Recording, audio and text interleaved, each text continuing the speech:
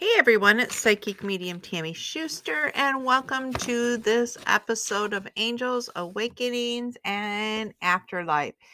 It is actually Monday, December 26th for this podcast, which means it is a day after Christmas.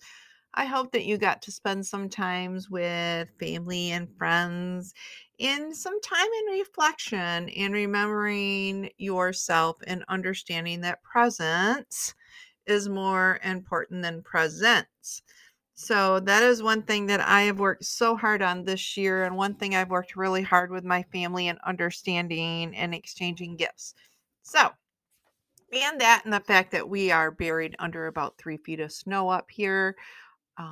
Definitely had a white Christmas. I hope you guys had a white Christmas if you wanted one, and I hope you had a Merry Christmas, and I hope you're ready for the next step in this book. So, we are still working on the story of my life. It is a journal book that I started because a lot of my clients have trouble journaling. I don't have a problem with writing on blank pages, but I just thought I would try this, and holy whatever, it has been tough.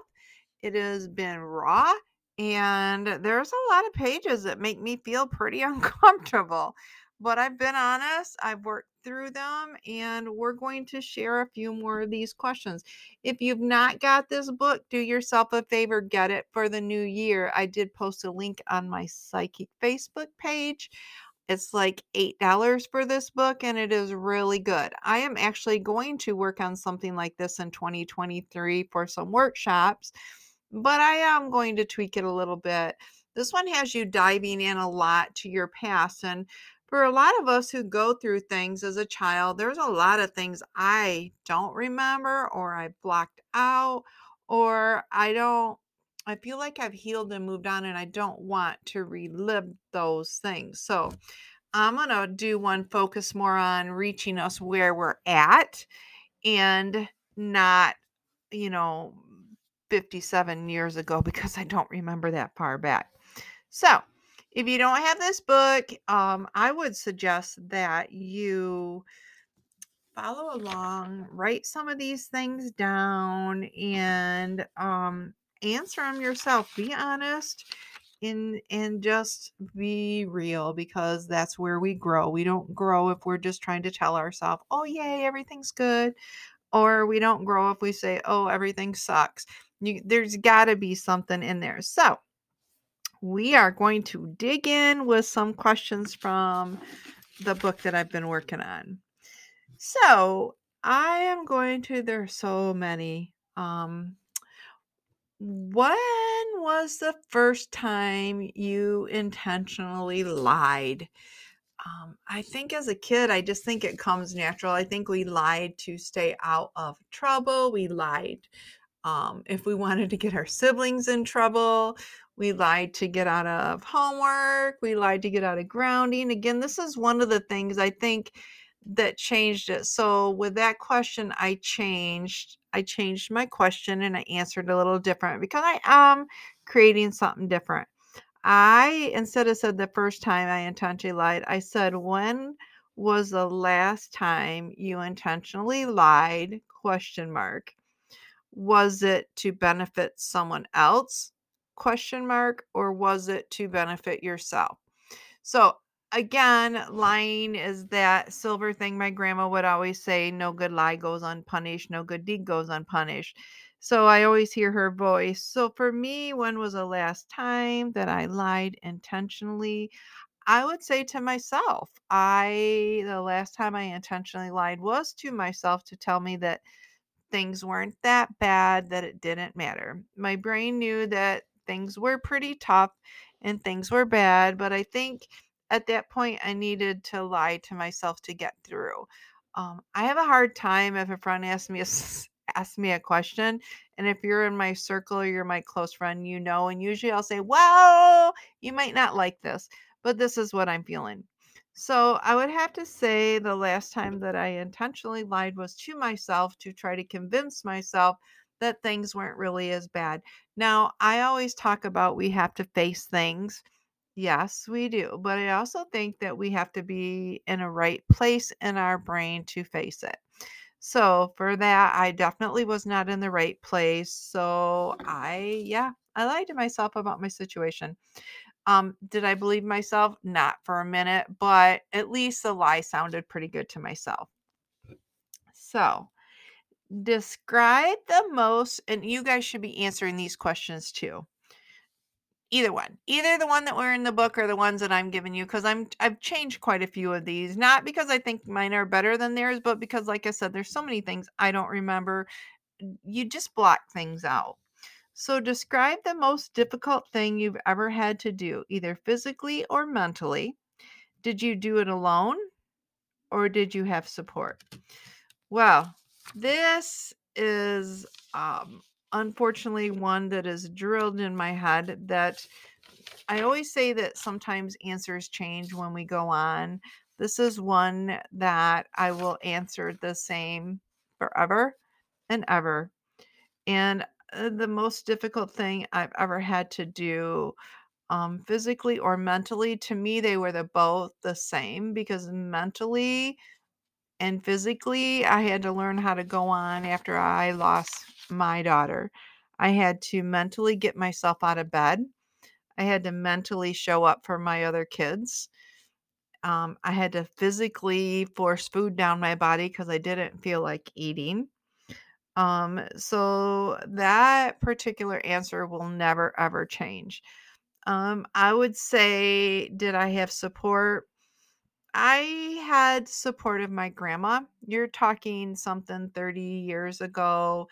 There was not all this social media. I didn't have the friends that I have now. It was just something that you just got through. And after the funeral, it was supposed to be over. It was supposed to be like you had your service. Okay, guess what? Now you're done.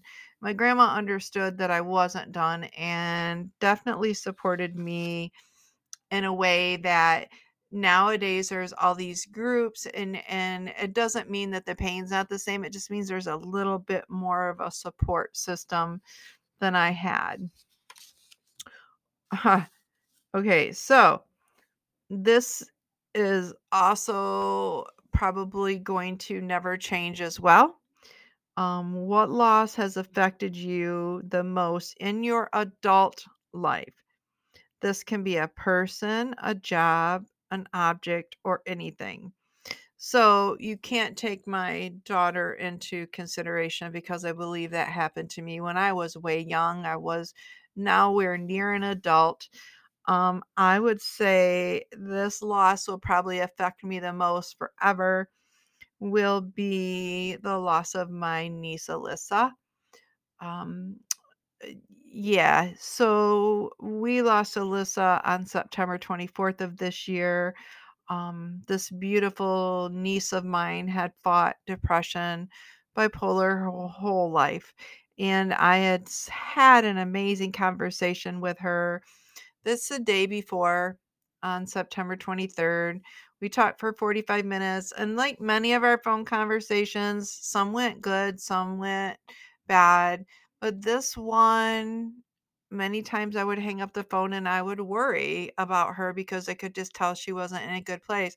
This call, this gift that I had the day before she took her life, is absolutely, we talked, we laughed, we made plans for 2023, things she was going to do. She sounded so happy. And my comment was when I hung up, this is the first time in a long time that I have not worried when I hung up the phone at that moment. The next day, she was gone. This is something that will never go away. I'm learning just like everyone else to deal with the grief, and it's hard and it freaking sucks. I'm just going to be honest. So, those are two that no matter where you ask me at any stage in my life will be the same answers at this point.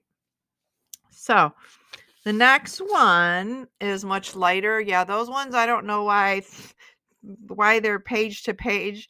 And this is why I say sometimes I will skip the pages just because I want to get a break. It goes real deep. And yeah, so this one says, what kind of friend are you? Remember, be honest, because we all aren't the perfect friend. If you are, then I don't know what to say, because I think being a perfect friend means you're real, and sometimes that ends and there's spats.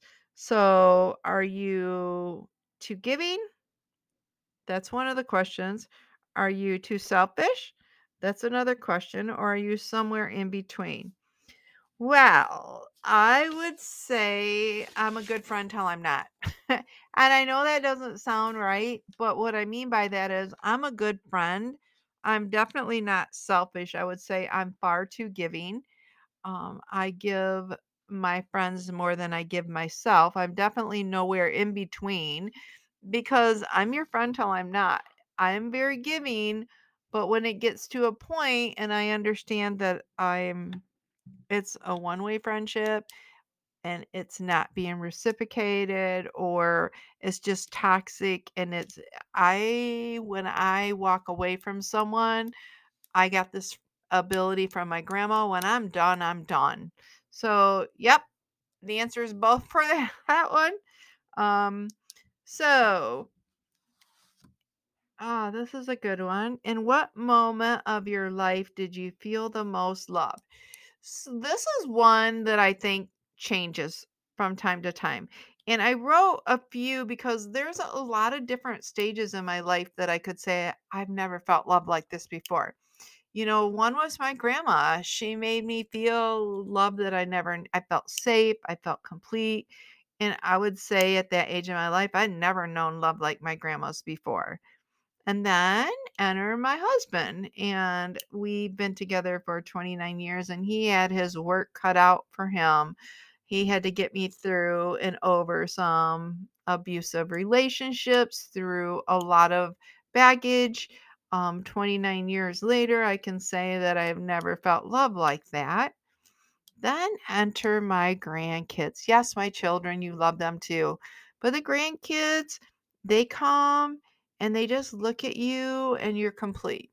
So I would say that this is one that, like I said before, the other ones won't change. There's going to be, hopefully, in every one of our lives, so many different moments that we can look at and say, oh my God, I've never felt love like this. Now, the love might be different, but yeah, it is. For me, there's many moments in my life that I could actually say about being loved. This one, because it is just Christmas time and going into New Year's, and this one, I was a little, I think, bitter in my answer, but I'm gonna be honest with you. What special traditions did you have in your household growing up? I've created traditions for my kids and now for my grandkids, but that wasn't the question. The question was, what special traditions did you have in your household growing up? So I didn't have any traditions. And the thing that when I looked back at my childhood, I wasn't angry because of traditions, but see, I had my mom who did the best she could do. And then I had a half sister. So on Christmas, I would remember I would get my few things that my mom could get me, and I was so happy and blessed. And my sister would leave and go to her dad's and her stepmom's with her other sister, and then she would come home with all of these things. And my holiday always was, and it wasn't a jealousy or selfish thing, but I'm being honest with these questions. And I think that I look at it as feeling less. That's where that feeling of her always being better, always being more. And it just was one of those things. And I believe she didn't always mean to throw it in my face, but when you get older, she definitely meant to do those things. So I would say, yeah, those are things that I remember as them going away and coming back with more gifts. And it kind of was just like, okay, yeah, this is your holiday. My kids definitely will never feel any of that.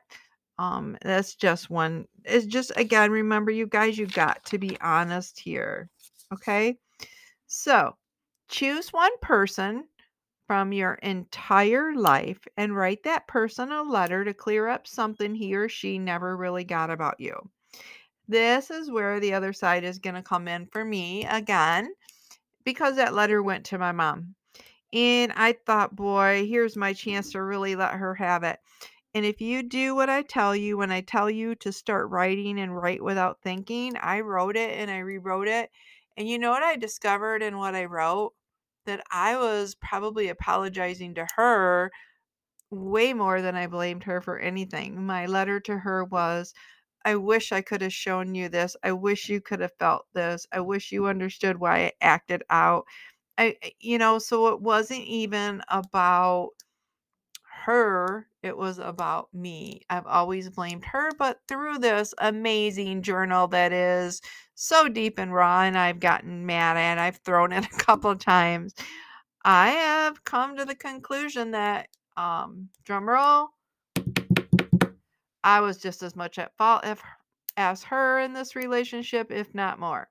And I know she's dancing in heaven right now hearing those words. So, there's just so many, you guys. I just could go on, but I really encourage you to get this book. I really encourage you to be honest, because if you're honest, like, honestly, when I got done writing that, I had a different kind of conversation with my mom than I thought I was going to. I thought I was going to say, I hope you understand how bad you hurt me, how different you treated me, how you could have encouraged me, you did this. And then I ended up, after writing it, because I was honest, saying, wow, I could have done things so much different. I never really tried to show her.